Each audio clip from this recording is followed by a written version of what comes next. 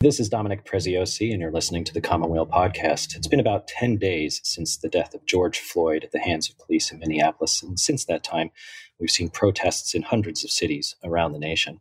Today, our assistant editor, Regina Munch, speaks with Father Brian Massengill, a theology professor at Fordham University and the author of Racial Justice in the Catholic Church. This is the Commonweal Podcast.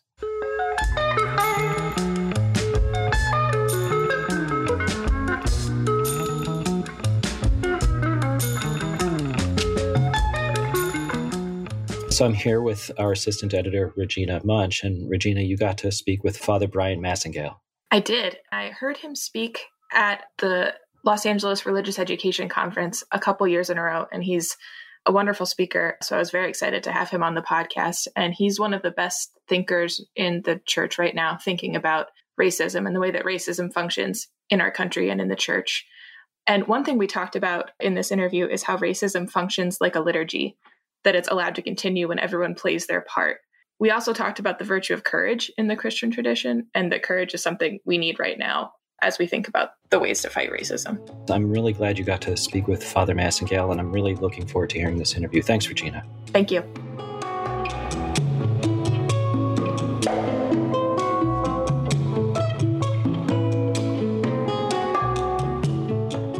Father Brian, we're talking now as activists and protesters nationwide are demanding justice for George Floyd and seeking an end to systemic white supremacy.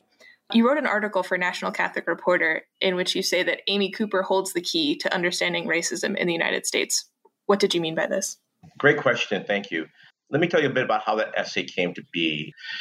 It was Pentecost weekend, and even though people call me a progressive Catholic, I'm still old school enough in my spirituality to believe in novenas. And I was in the midst of the 9 days of praying before Pentecost. And that Monday before Pentecost was when the incident happened in Central Park, when Amy Cooper, a white woman, basically called the police on an African-American man, Christian Cooper, who, no relation, who simply asked her to comply with the posted park regulations and leash her dog. And she did indeed do so, saying that there was an African-American man who was threatening her.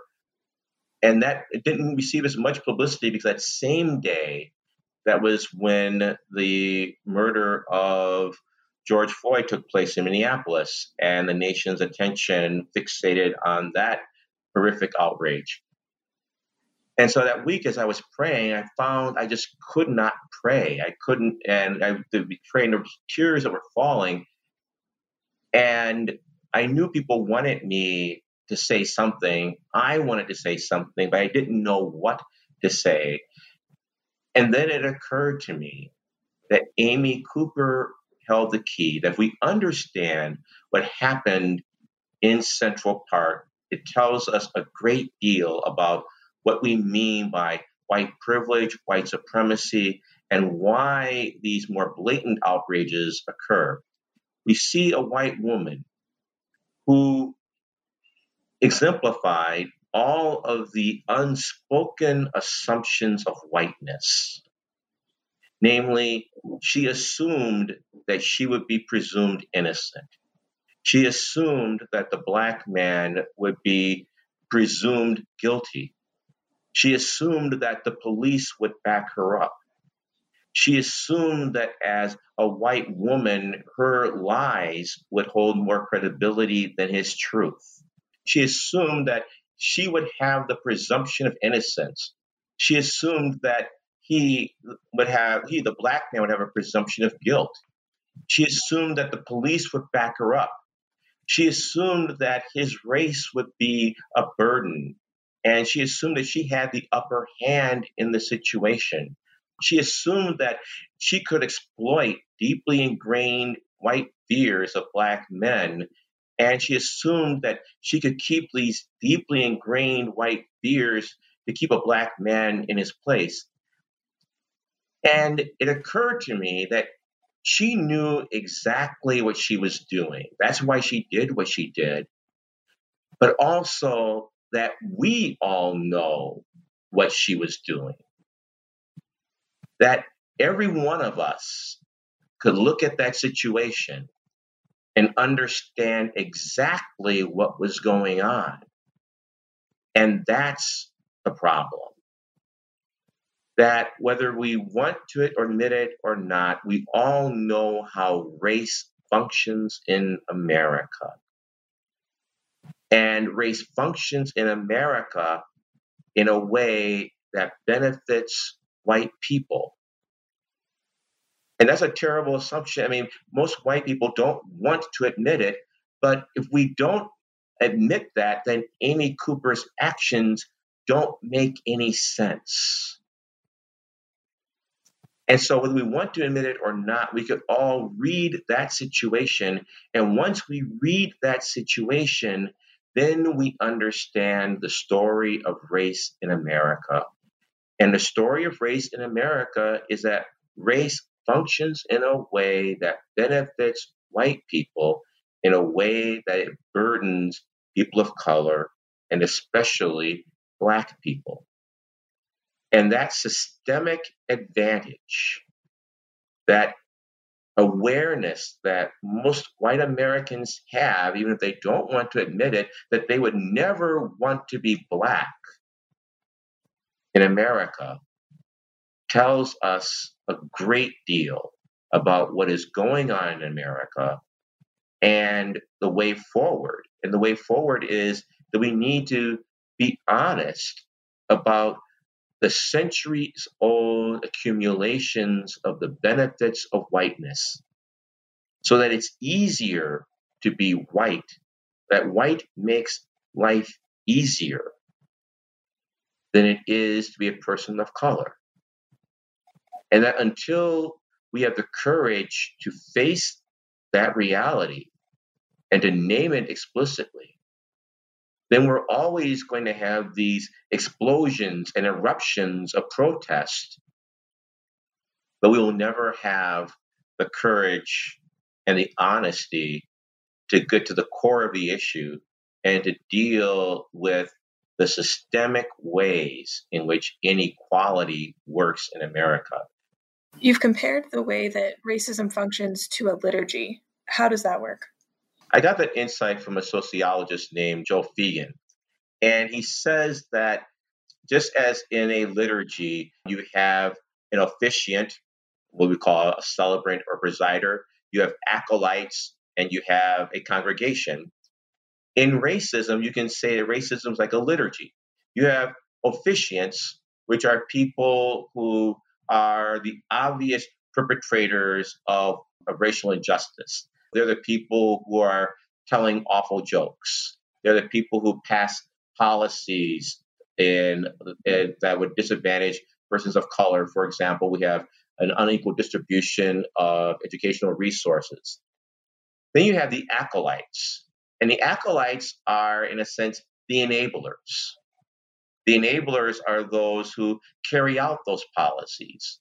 The enablers are those who give approval to the heinous actions that are going on. But then you have the congregation. And the congregation are the bystanders. They're the people who see what's going on, who know what's going on, but who take no action to intervene.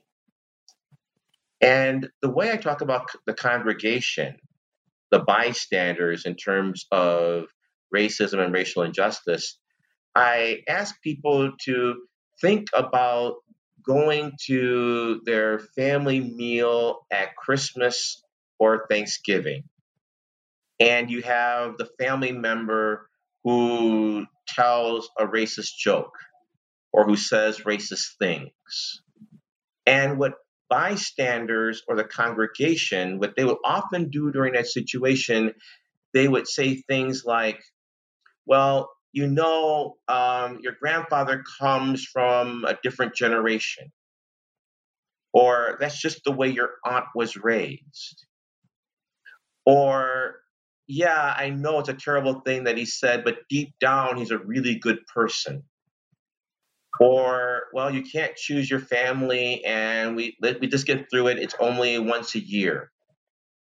And what bystanders do when they say these things is that they're teaching the onlookers a very important message. They're saying that doing racist things is okay because white people will let you get away with it. And what we do, we create safe spaces for racism to fester and to brew. And it's out of that toxic atmosphere that's repeated over and over and over again in our country that we create the atmosphere in which more heinous actions, such as the murder of George Floyd or the brutal killing of Ahmaud Arbery simply because he was jogging in a neighborhood. We created the atmosphere in which these things happen because we've basically created an atmosphere that says when white people do terrible things, other white people have your back, other white people won't call you out. Again, Joe Fegan talks about how white people will act one way in public, but when they're backstage, as it were, in the company of whites, there's a whole different set of behaviors that come into play. And what we've taught people then is to say, even if you don't do anything negative, if you are not actively anti-racist, if you're not actively challenging people when they say and do terrible things, then you're creating the permissive atmosphere that allows these blatant things to happen. Let's talk about racism within the Catholic Church. In 2018, the U.S. bishops published the pastoral document Open Wide Our Hearts, which was meant to address racism in the U.S. after the events of Charlottesville and a rise in white nationalism. And you've called the document a missed opportunity. What did it say and what didn't it say? I'm going to be very honest because I think that we've reached a time in America where if we don't say uncomfortable truths, then we will never make any progress when we deal with racism. Yes, in my public talks before, I've said that the document was a missed opportunity, but I now have to say that the document then and now is so inadequate as to be virtually useless. And that's a very strong statement, so let me document that. The 2018 statement, as you said, came in response to the events of Charlottesville, when we saw white nationalism being resurgent in this country in a ways that we've not experienced in decades, since the darkest days of the civil rights movement, when we have open white supremacists marching in the streets of an American city with torches saying, "You will not replace us. Jews will not replace us." The document, unfortunately, fell far short in that it never named white nationalism as a social crisis in America. The phrase white privilege does not appear in the document. The phrase Black Lives Matter doesn't appear in the document, despite the fact that this has been a major social movement in the United States since the acquittal of George Zimmerman for the killing of Trayvon Martin. The other thing that the document does is when it speaks of racism, it speaks of it in the passive voice.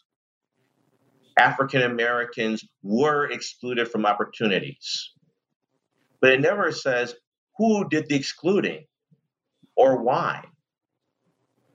In other words, the document basically reflects a document that was written by white people for the comfort of white people.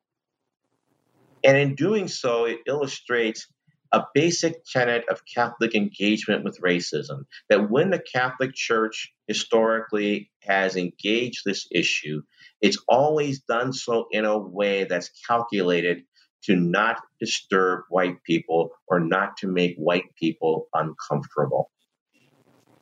Even when the document talks about police violence, it does so in a very, to me, bizarre way. It says we must admit that people of color experience their encounters with police officers to be fearful.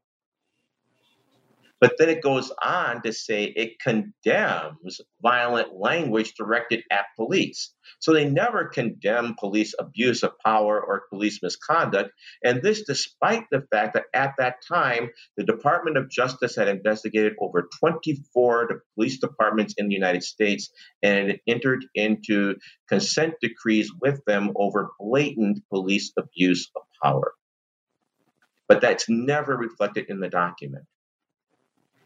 So I think that the document really is woefully inadequate to the challenge of the time.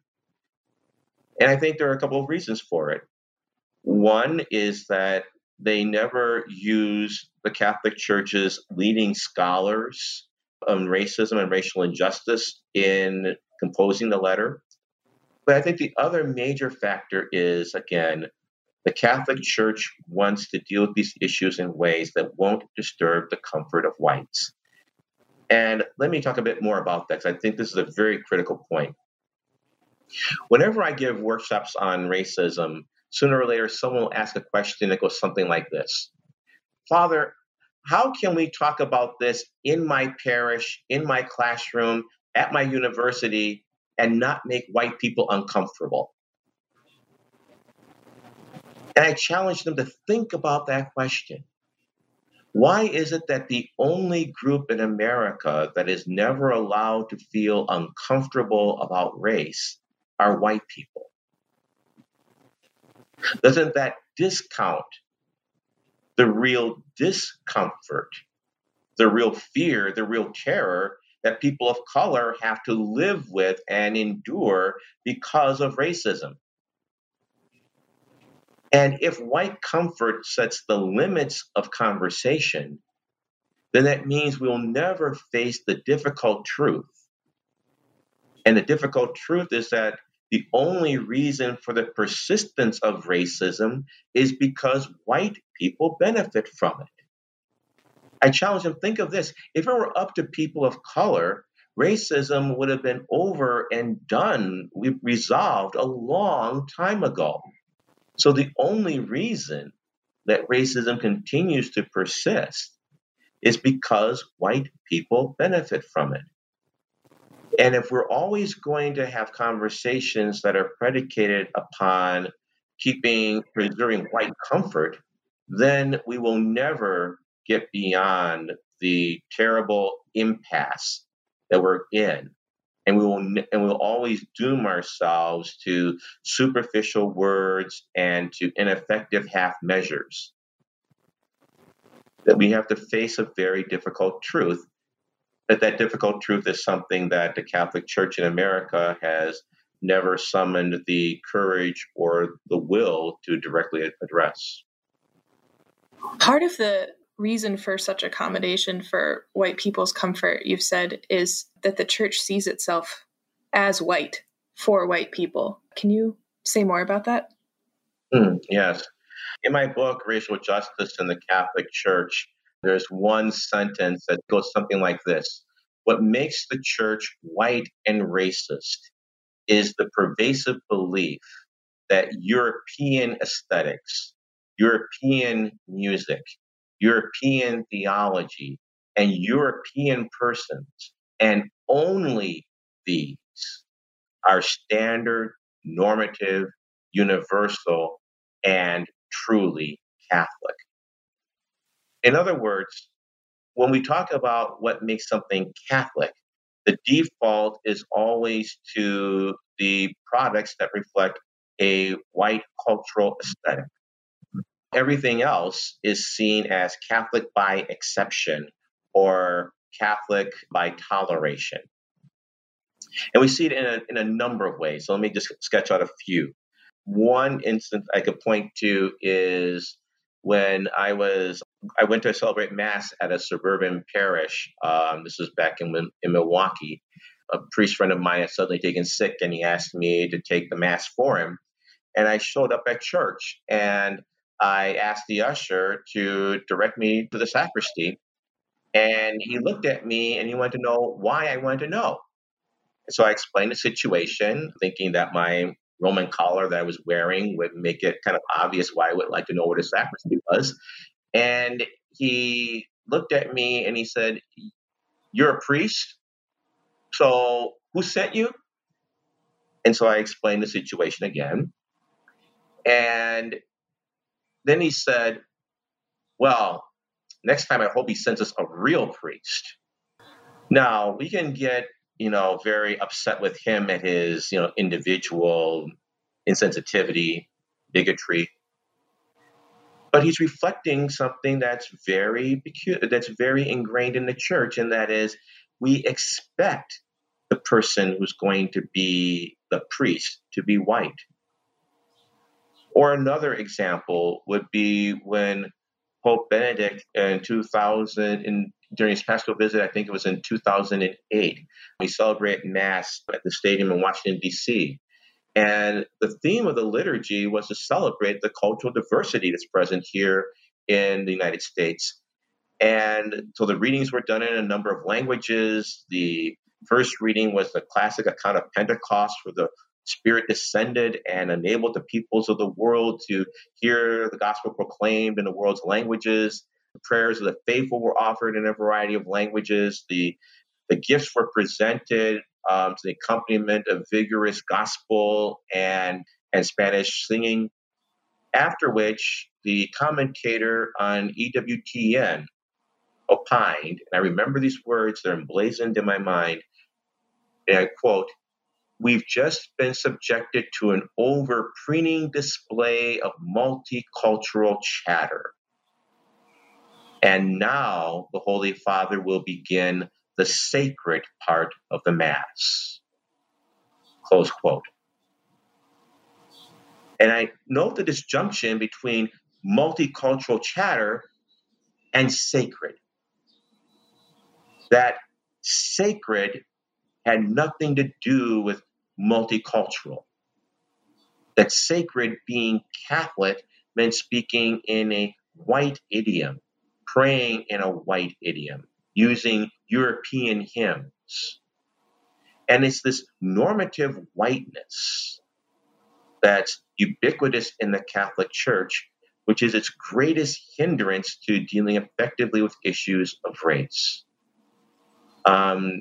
People always ask me, well, how many African American priests are there? And I tell them that, well, currently there are less than 100 of us on active duty in the United States out of tens of thousands.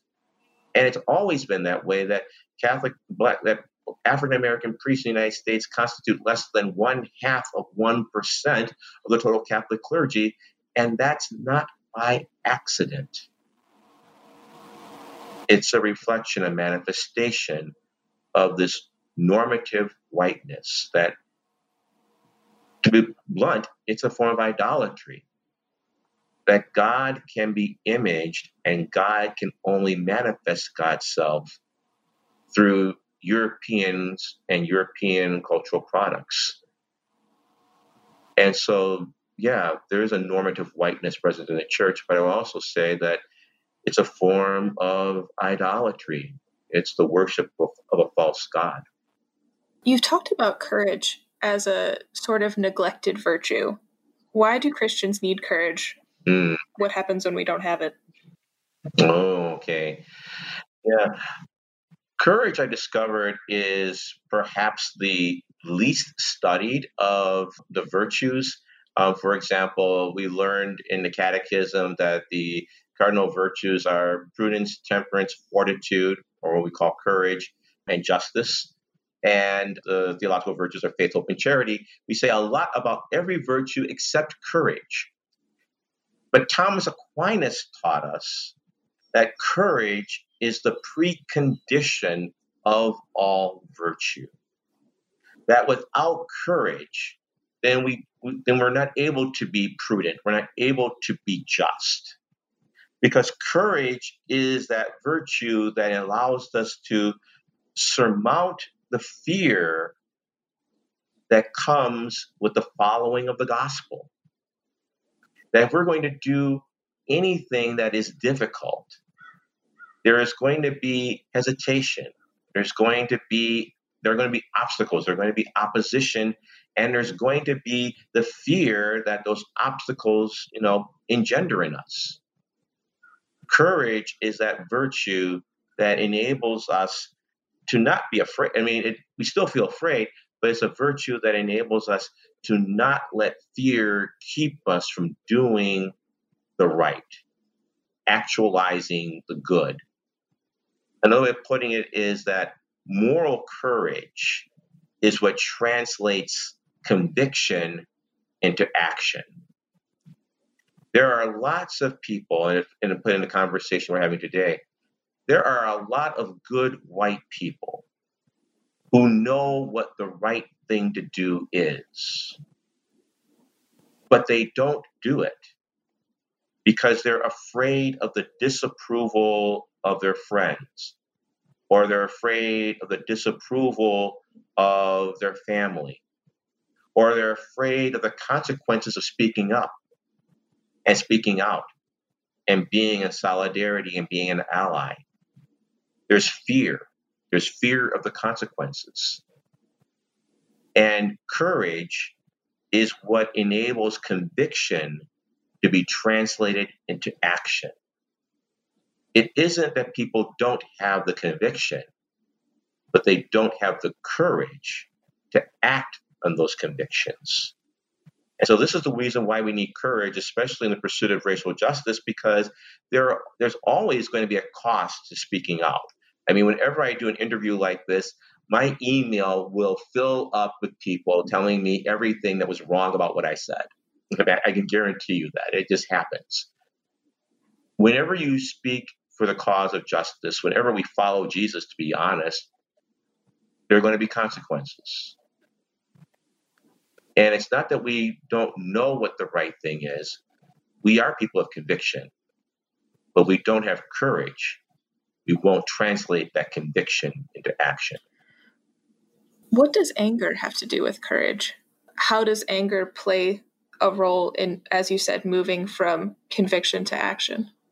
That's really good. That's a great question, because anger has gotten a pretty nasty reputation in Catholic catechesis. I think most of us of a certain age learned that anger was one of the 7 deadly sins, and that we were supposed to confess anger, and anger was supposed to avoid it.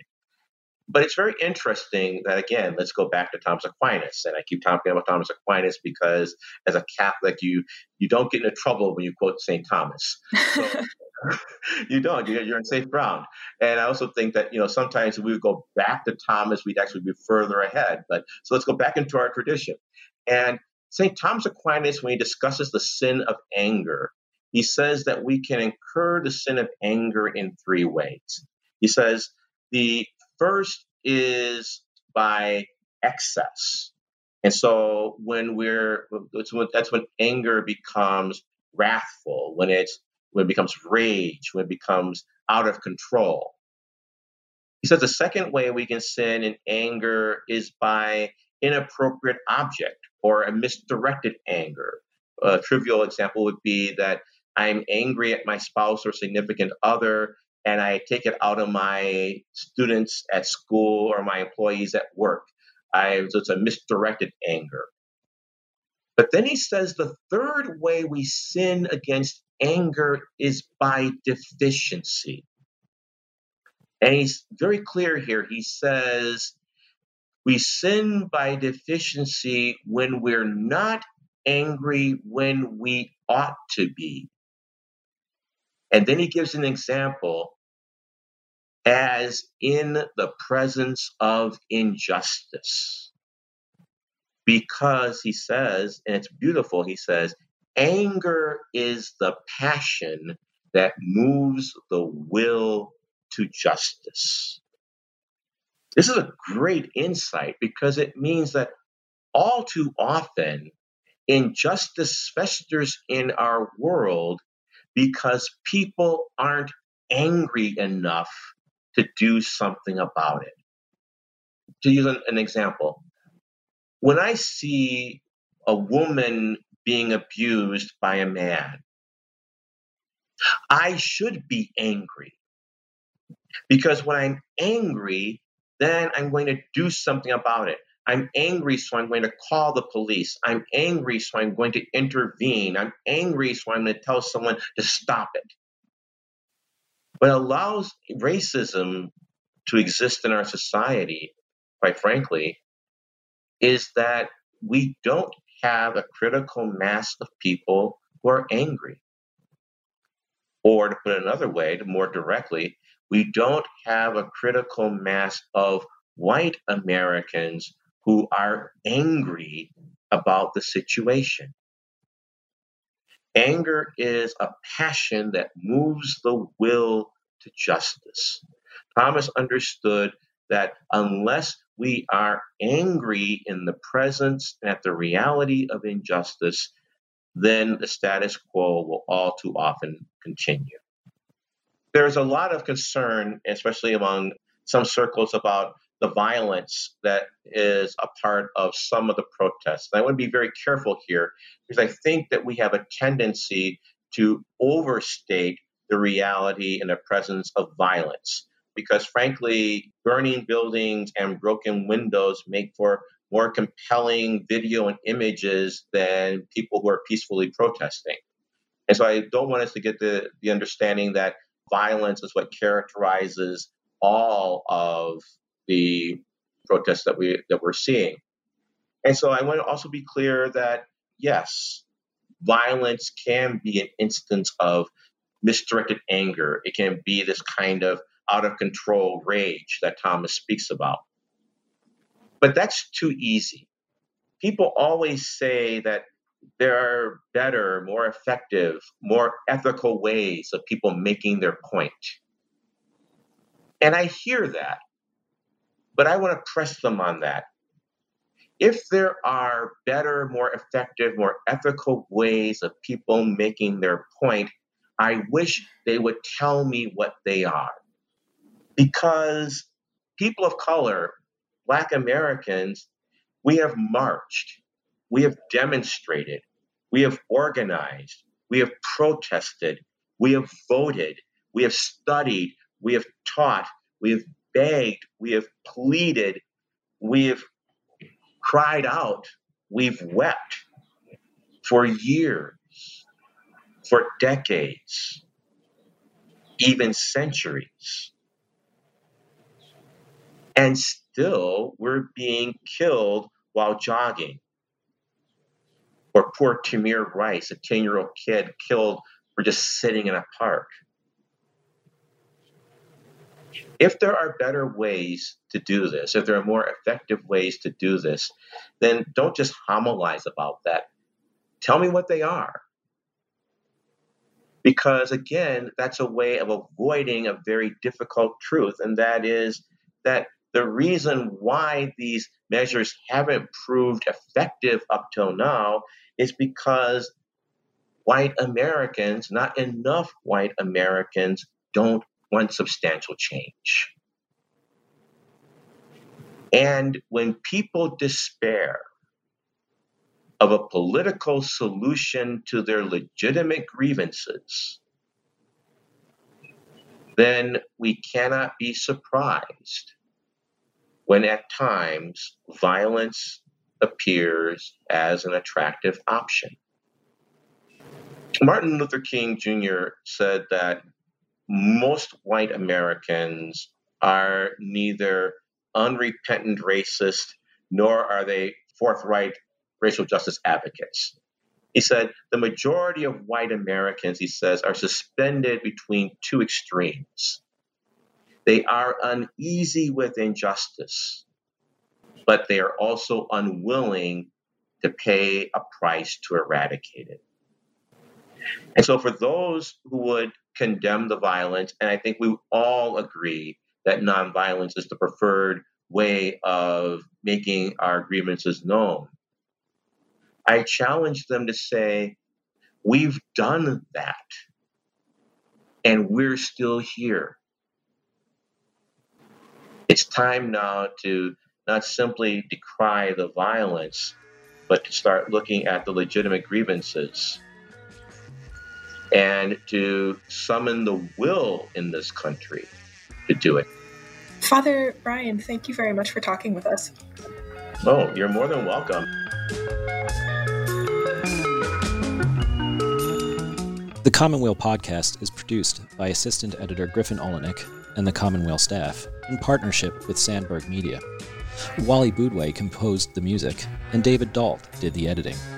For the Commonweal podcast, this is Dominic Preziosi.